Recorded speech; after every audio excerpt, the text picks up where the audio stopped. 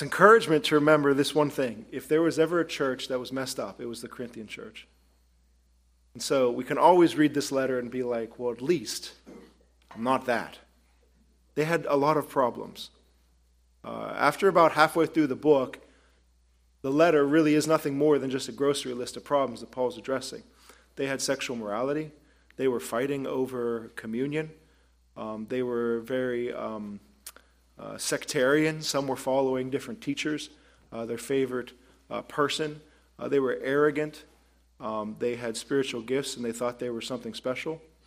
They had so many problems. And the very last of these problems, and as we get to the very end here in chapter 15, is this one problem in which they believed they had a false type of teaching or heresy in which they believed that the resurrection was no more, that there was no need to hope in a resurrection. And it's here that we're going to find some of the clearest light in all of Scripture about the need to be resurrected because of Jesus Christ. Everything that this Easter represents. So here Paul takes it up with them. In 1 Corinthians 15 he says, "Now I would remind you, brothers, of the gospel I preached to you, which you received and in which you stand, and by which you are being saved, if you hold fast to the word I preached to you, unless you believed in vain." The point will be that there is a living faith and there is a vain faith. "For I delivered to you of first importance what I also received, that Christ Jesus died for our sins in accordance with the Scriptures, that he was buried, that he was raised on the third day in accordance with the Scriptures, and that he appeared to Cephas and to the 12, and that he appeared to more than 500 brothers at one time, most of whom are still alive, though some have fallen asleep. Then he appeared to James, then he appeared to the apostles, and last of all, as one untimely born, he appeared also to me. For I am the least of the apostles, unworthy to be called an apostle, because I persecuted the church of God. But by the grace of God I am what I am, and his grace toward me did not prove vain. On the contrary, I worked harder than them all." Who can say that? "Though it was not I, but the grace of God that is with me. Whether then it was I or they, so we preached, so you believed. Now, if Christ is proclaimed as raised from the dead, how can some of you say that there is no resurrection of the dead? But if there is no resurrection of the dead, then not even Christ has been raised. And if Christ has not been raised, then our preaching is in vain, and your faith is in vain. We are even found to be misrepresenting God, because we testify about God that he raised Christ from the dead, whom he did not raise, if it is true that the dead are not raised. For if the dead are not raised, not even Christ has been raised. And if Christ has not been raised, your faith is futile, and you are still in your sins.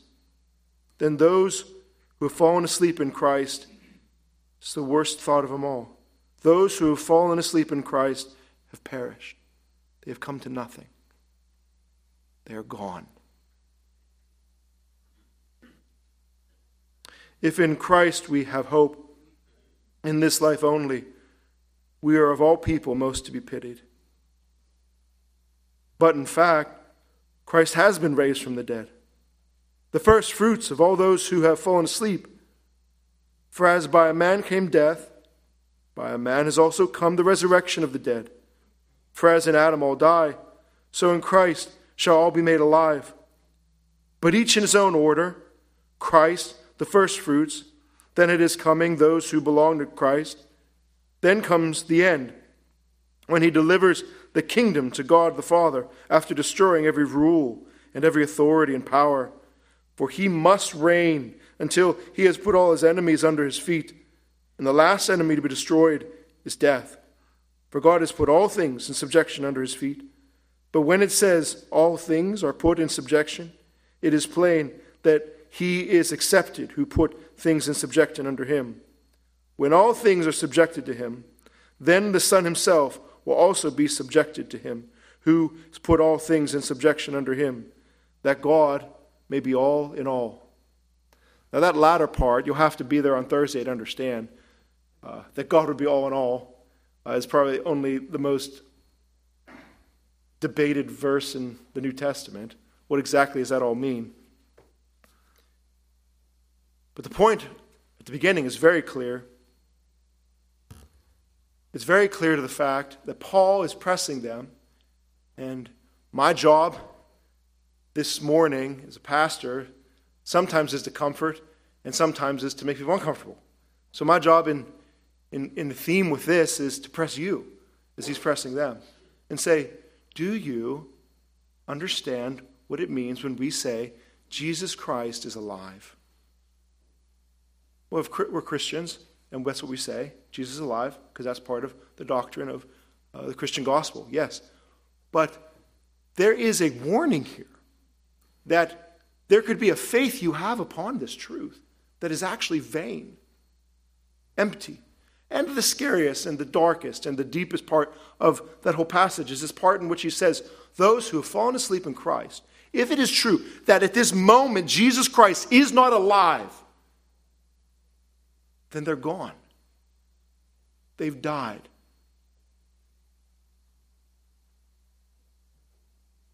They're like grass that's been cut or a bush that's been trimmed, disconnected, withered. They have perished.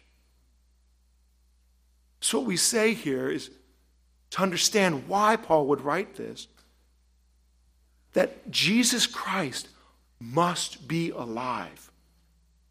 If he is not alive, we have no hope. There is nothing more to look for.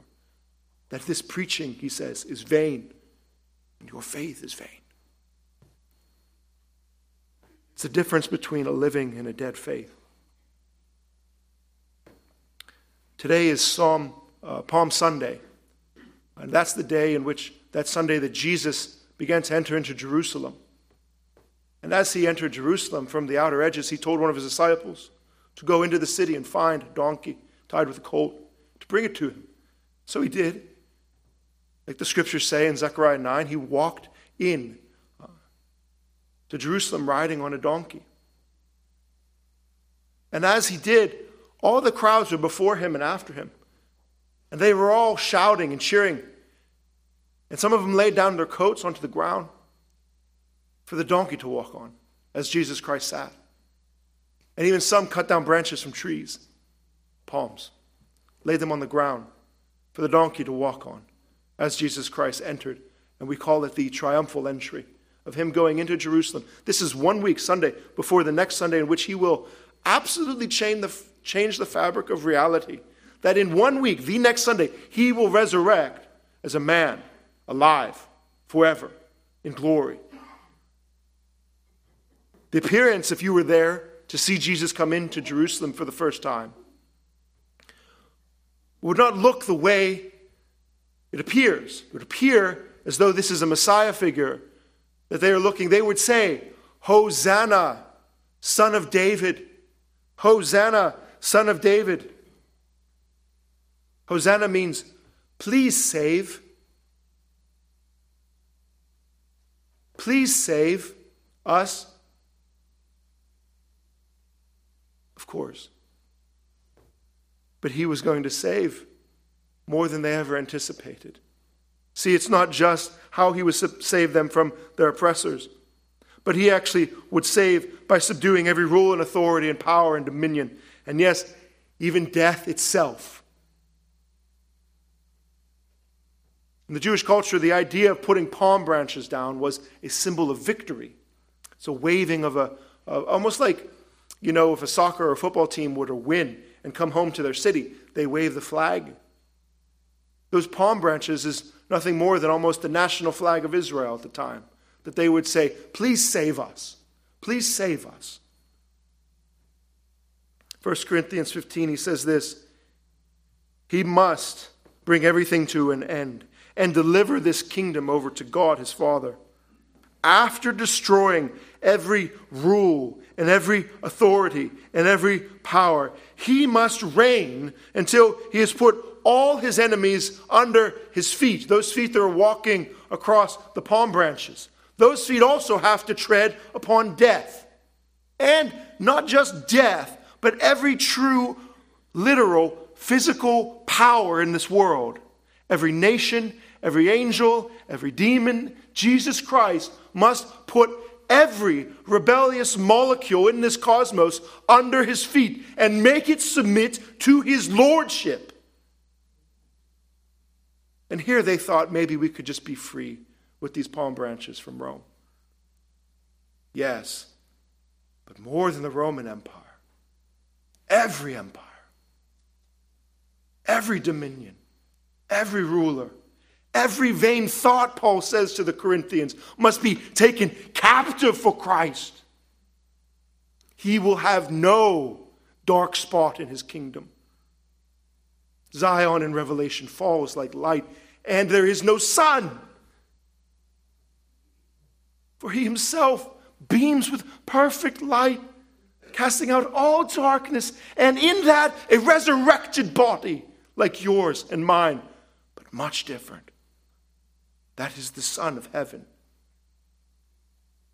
He must subdue it all. This is the gospel we believe. And Paul is beside himself. He says, I don't understand why you're saying there's no resurrection of the dead. Do you understand? If that is not the case, none of this means anything. The gospel is not to help you have a better life, and it's not a social gospel to make better civilizations. We are all desperately corrupted, and we die. And the assumption is that's not right. No matter what you might do in this world, if he is not alive, none of this matters at all. He says this particularly. I remind you, brothers, this is the gospel I preach to you, the actual good news. And if it's not this, it's in vain. Now you receive this, and he says, I want you to stand. That is, you received it, you believed it, you have faith in it, you understand the gospel. Why are you turning away? Why are you philosophizing this? Why are you turning into an abstract worldview system? It's more than that. It's a body you can pinch. A man who was actually translated into a different realm of existence.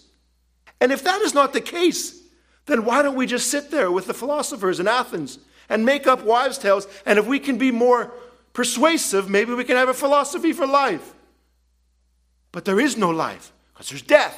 And if there's no victory over death, what does it all matter? He's going to go on and later quote the Epicureans to say, let us eat and drink, for tomorrow we die. It doesn't matter. If this is not true, nothing matters. But they do have faith. He says you've received this.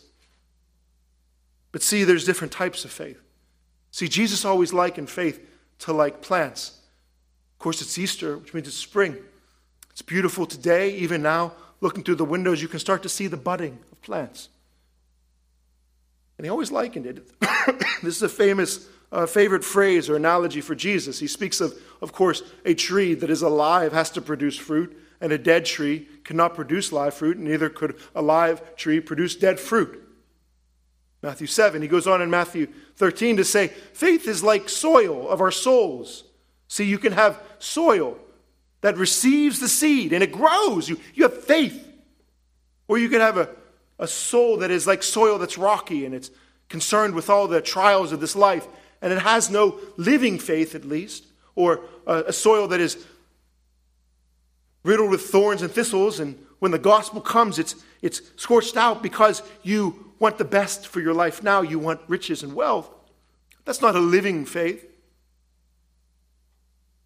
And the thing I always notice is preaching about this idea of living faith. You have living faith. It can become quite besettling because you're saying, I think I do. I know I could do better. I know I could trust Christ more. I think I have faith in my life. But see, there's one more image I'd love to give you about how this idea of a plant or an agrarian illustration of faith is like a plant or a growing, living thing, living faith. I love this one. I've been reading a book called The Bruised Reed by Richard Sibbes. It's a Puritan from years ago. It's beautiful. It's the heart of God for you. So you might say, well, maybe my soil isn't that great. Maybe all the fruit on my life isn't that wonderful. Maybe my life isn't that living. Maybe my faith isn't very alive. If you're being honest, we all know that. But there's also this image for reeds. A bruised reed he will not cast out. Do you sometimes think maybe that's more your life? That you're a bruised reed? That your faith is living? I trust in Christ, but I'm broken. I'm weak. I fail. A bruised reed he will not cast out. Isaiah 42, it says this. Look, the prophet sees an image of the Messiah. My servant, my chosen one, the one in whom I put my spirit upon. A bruised reed he will not break, and a faintly burning wick he will not quench. It's not so much that you are trusting. It's much, much more of who you're trusting. There's a reason Jesus describes his resurrection as being a first fruit, a first growth of a new season, a new time, a new age has dawned for humanity. All of creation points to these images. You go through winter where nothing is alive. But Jesus sprouts up. A man is killed and comes back. There is green on the branch. Just a glimmer of a sight of it. It's just one soul. It's one man. But that's the image of Jesus Christ or Messiah. The name of the church is New Life. One of the images of the logo is this small little branch that comes out and grows. It's all the beginning of if spring were this new age. That is where we go into the kingdom. That there is a first growth of a new humanity, all predicated on Jesus Christ's resurrection. The Corinthians do not understand this. They are in this persuasion that there really is no resurrection. It's all spiritual, or it's all some type of metaphorical poetry. Paul pauses them and says, stop. I did not get whipped by the Jews and chased by the Romans for poetry. If Jesus is not alive, this means nothing. To trust in the resurrection, that is, a living faith, requires a living Christ. The resurrection is absolutely necessity. So we'll see as he lays this case to him in 3 parts. It's this, to know, the charge. Do you have a living faith in Christ? Can you understand what it means when we say Jesus is alive? It has to be creedal, it has to be active, and it has to be connected or covenantal. This is how he approaches the Corinthians. He says it in these 3 areas in which he says, no, you're wrong. You need to understand the creed. You need to actually live this thing, be active in your faith. And then as a result, the most important of it all, you see the connectedness of you to Christ. That is, you are covenantally bound in a way that is even more substantial than all the laws of physics or gravity or however God holds all this world together. Even more than that, he has held you next to Christ through faith. That if you can see those 3, you understand yourself to actually have a true and living faith. So look what he says about this creed. He says, I delivered to you of first importance. First importance, what I received. Now the word there, he delivered and received, These are words that are closely connected to the word for tradition. Tradition. See, Paul received something. He had the appearance of Jesus, and he was a true apostle, but he also received this, the synthesis of the Scriptures.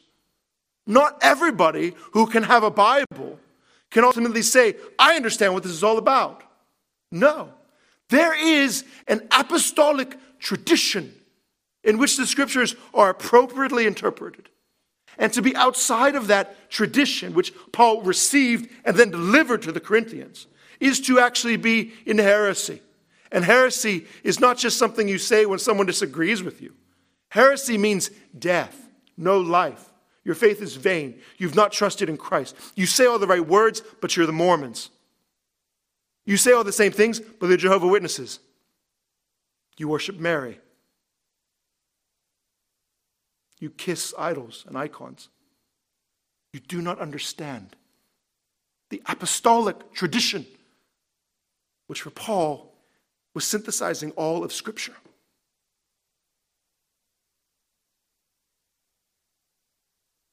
He says it this way. The word for tradition is paradosis. The word for deliver, he says here, I delivered to you, paradidomi. The word for received, paralambano. You see? The whole idea of tradition, which is tradition delivered and received, Paul is saying this is apostolic. If you cannot hold to this, I don't care how you quote the Scriptures or mangle the Scriptures, you don't actually trust in Christ. You don't know the one true Christ. You've stepped outside. And this is how he forms it. Christ died for our sins. He was buried. On the third day, he rose again, and he appeared.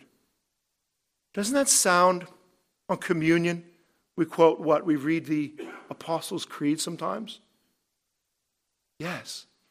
It's the very beginning of the old creed of the church. That Jesus Christ suffered under Pontius Pilate, crucified, died, and was buried. All these images come together, and they have to be held in truth. That there is a tradition that we understand is connected to the Scriptures. See what he says? In accordance with the Scriptures. In accordance with the Scriptures, Christ died for our sins. In accordance with the Scriptures, he rose on the third day. There is not some idea of tradition that actually hovers over here, in which we say, there's a really long lineage of all these men who wore robes, and they still wear pointy hats today, and they have a tradition. That's fine. But if it's not according with the Scriptures, it doesn't matter. See, Paul's idea of tradition is that he rose in accordance with the Scriptures, that is, with the apostolic testimony of the ancient oracles of prophetic inspired texts. That's all connected. To say, if this is foreign, if this way of thinking is foreign, then that understanding of your faith could potentially be absolutely vain. That's your saying. How detailed can you go with what it is that this gospel is? Do you push yourself to know the creed? That is, if the rigidity and the rigorous study of theology produces rigor mortis, right? That's not a living faith. Not saying just to study theology so you can study theology. But there is a way to know the creeds, to know the theology, so that it actually has life. And if you don't have that, there is a place in which Paul is saying, then you don't have life. There is no living faith. You don't know what you mean when you say Jesus. You don't know what you mean when you say all these terms. Be challenged to push yourself to grow in this knowledge. He outlines it this way. This is the old creed, that Christ died for our sins in accordance with the Scriptures. That is, Jesus' death, we can say, is the teaching of the Scriptures. But what does it mean that he died? For our sins. Not to make a better world, not to give us a moral example, not to show us how we should be nice and pick up our crosses, and that actually we'd help poor people and do all these things. Of course we should. But God did not incarnate himself so that we could know the moral things that we already know to do that we don't do. He died for our sins in accordance with the Scriptures. that he was buried. That is, this is real. One of the first ancient heresies of the church in the first century was Docetism, which is saying it only appeared. Spiritual apparitions or impressions upon the mind that Jesus rose from the dead. It wasn't real. It was a spiritual experience. It was a transcendental experience. Someone was eating mushrooms. I mean, that's what people like doing that a lot today. Eat mushrooms and have a trip. The ancient world was the same. It's not like Joe Rogan didn't figure that out. So think about this. He's saying the body went in the tomb. This is real. And that he was raised on the third day in accordance with the scriptures. Remember Jesus said, as Jonah was in the belly of the fish for 3 days, so the Son of Man will be in the heart of the earth for 3 days in accordance with the scriptures. Isn't that amazing? Because that whole thing was not about Jesus explicitly. It's showing you the whole theme of Old Testament prophecy is pointing you to Christ. That even down to Jonah being in the belly of the fish, of course that's about Jesus, Jesus would say. Can't you see? There's a whole other level of how he was understanding. All the words were for him. And then he's appeared, of course, to Cephas, the 12, and then the 500. That is, at one time. That is, not individual spiritual experiences or metaphysical visions, but an objective reality in which 500 people had the same exact phenomena appear before them. That there was the resurrected Christ standing there, sinless, spotless, and alive, and breathing the same air as them. He appeared. He's alive. And Paul pauses all of this to say, if you cannot hold this apostolic tradition, if you cannot understand this handed down that was received to me, then you do not have faith in Christ. You take the scriptures and you twist them to your own destruction. He said this is actually of first importance for a living faith, is that it would be, and it was required that it be in a living Christ. The second part, he says, how do you know you have a living faith? Look at Paul's life. Now, this is particularly convicting if you consider yourself and you say, do I believe this? That Jesus Christ is alive and I with him? It will tell tomorrow when you wake up and go to work. It's that real. It's that active. It's that practical. A living faith is an active faith. Look at his words. He says, now, he's appeared to Cephas, the 12, 500, James. He appeared to the other apostles. Then he appeared to me. I know he's alive. By the grace of God, I am what I am. Can you say this? By the grace of God, I am what I am. His grace toward me did not prove vain. On the contrary, I worked harder than all the other apostles. That's arrogant. I worked harder than all of them. But it's not pride. It's true piety. That is, he is trusting in Christ. He knows that he's alive. And because Jesus Christ is alive, he toiled himself to death. If you believe that Jesus is alive and your real life is with him, then you live very differently. I worked harder than all of them, though it was not I, but the grace of God within me. Whether it was I or they, we preached and you believed. That is, I have exhausted myself as an old man for this one fact that Jesus Christ is alive and I will work myself to death. See, it's always the lie. Preserve yourself. This is always the dangerous. I didn't meditate on this fact at all. It's literally a thought that popped in my brain right now. There was a time I hung out with a lot of first century Russians, first generation Russians. Not first, I don't have a time machine. First generation Russians in Pittsburgh. And I loved hanging out with them. They were a little closed off and weird in some ways. But I loved it because they weren't Americans. I just liked it. The way the women acted and the way the men acted. And they just worked hard. A lot of them grew up under Soviet Russia. One of them grew up with dirt floors. That was his childhood. I walked in dirt floors in my kitchen. Right? So when they came to America, the way they did things, the way they said things, they know that life can be hard. And see, that's the thing that drives me nuts. Is the lie is preserve yourself. Sustain yourself. Retain yourself. Try to get a better life. Try not to enter too hard into difficult things. Don't overcommit yourself. Don't push yourself or stress yourself. Take time for yourself. Don't overdo it. Who said you shouldn't? Is he not alive? Could he not be good on his promises? Paul worked himself to death. Why would you do that if everything was now and here? If everything was now and here, then you better try to preserve it. You better try to extend it. You better try to enjoy it. But what if he's alive and you're alive with him? And he will resurrect you on that day and give you crowns of glory for all the toil that you did for him in this life.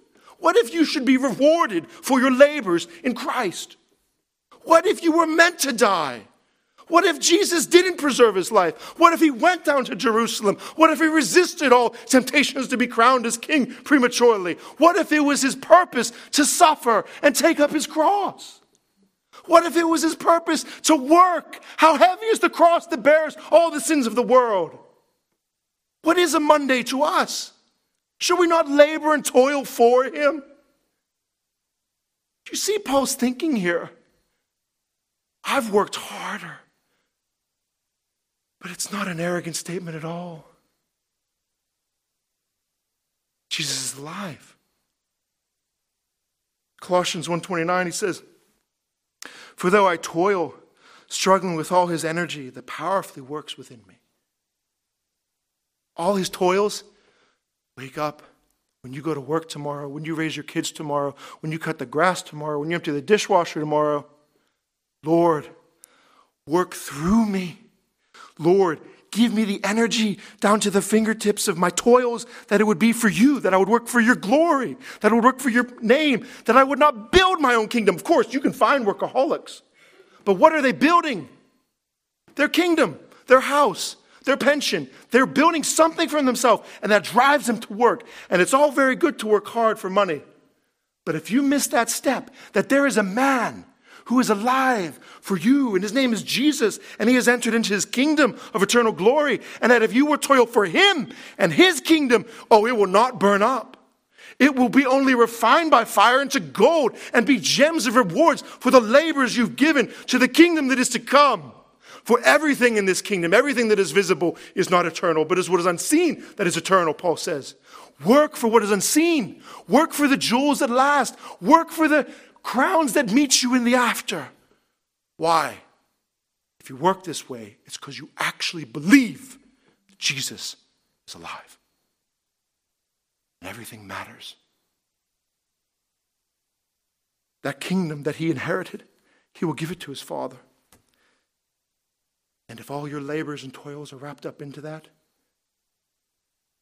you better believe you will receive a wonderful reward. The most beautiful of all these points, and how you know you have a living faith in Christ, and coming to an end to see connectedness in a covenant. This is how a living faith must trust in a living Christ. And if Christ is not alive, Paul's promise to us is your faith is dead. Is dead as a doornail. He reasons this way. First, from us to Christ. He says, if Christ is proclaimed as raised from the dead, how do some of you actually say there is no resurrection from the dead? If there is no resurrection of the dead, not even Christ has been raised from the dead.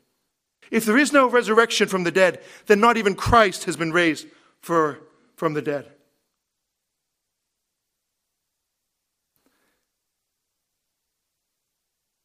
When you pause on that, it's beautiful. In principle, he says to the Corinthians, if you think it is impossible for humanity to be raised to resurrection, then Jesus has not been raised to resurrection. And you could say, well, no, Jesus, you see, was special. He was the Messiah. He was the Son of God. He was God incarnate. Maybe Jesus resurrected, but we could not be resurrected, is the Corinthians' argument. And Paul reverses to say, no, you see. Jesus is humanity. If it is possible, in principle, that humanity cannot be resurrected, you must understand that Jesus, in his humanity, is so intimately connected to you that if it is not true of you, it could not be true of him, that he has humbled himself so low that his very human nature was a very human nature, truly God and truly man, verily, verily man. And if man cannot rise, then even incarnate God in his human nature would not rise. He has taken on a true human nature. That's the connectedness. To see that you are so connected to Christ that your very future rests in him, and that the very logical possibility of his present condition rests in how you see yourself. That is it not possible that God can bring back a human nature to be a resurrected, reconstituted, full of potential human nature? Is it not true that our life is so short of all the potentialities that exist? That you were 20, then you were 30, then you were 40, then you were 50. All the things you want as you move on. You actualize yourself when you think, I might do this and I might do that. But the clock is ticking, and you only will, at the end of your life, have such a limited opportunity to do certain things. Doesn't it just almost sting, like Paul would say, the sting of death? Don't you have more energy? Doesn't God, in Ecclesiastes, said he's written eternity into our hearts? Doesn't it feel as though you should be doing more? Doesn't the new decade turn over on your birthday kind of riddle you with a fear of angst that it is almost over and there's so much more? And though you look older in the mirror, you still feel young in your soul, that you have more you would like to do. Jesus Christ is alive today.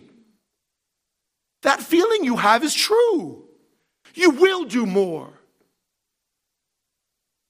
because his human nature truly is alive. But the most beautiful of all is that Paul reasons the other direction as well. Not only does he reason from us to Jesus, that therefore if there was no resurrection for the dead, then therefore Christ could not have been raised. It also works the other direction. He reasons from Jesus to us. If Christ is proclaimed to be risen from the dead, it's not possible for you to say there is no resurrection for you. Intimately connected. That if it is true there for him in heaven, it has to be true for you on earth. The most natural way to think about this is right now in the spring.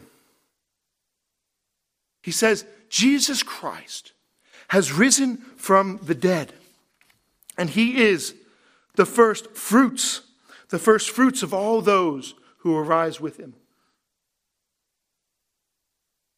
If you look on a bush today, as you enjoy this beautiful Sunday the Lord has given you, and if you see a shrub that is even budding a little bit of green, it is impossible that more green will not come. The covenantal connection of you trusting in Christ is more substantial than the sap that is right now in this season in the year traveling north on the branches and bringing life back out from the waters of the soil. That if Jesus Christ is the first fruit, that if he has risen to the heavens, that he is the tip of the branch and he is beaming with life eternal, he is green in the midst of a dark and dingy winter, Paul promises that if there is life up there, We only are the filling up of the rest of those first fruits. We only are coming alive again at the general resurrection to fill out the tree of life, which is all of our branches and our family trees and our children and all who are far off and your household. And as Paul says in Pentecost, and all who are called upon the name of the Lord shall be saved. For he is alive, and your faith with him is a living faith. That is the organic connection, cannot be broken, as we profess Christ alive this Easter. Dear Father God, we are alive, for you are alive. For you were delivered over, Lord, for our trespasses. But Lord, you were raised for our justification. You were raised for our justification. Thank you, Lord. Lord, we ask that you would give us life this Easter in increasing measure, knowing that we are only going to live more and more as we know you more and more, for you are life. And we've beheld your glory in your Son. In Jesus' name, amen.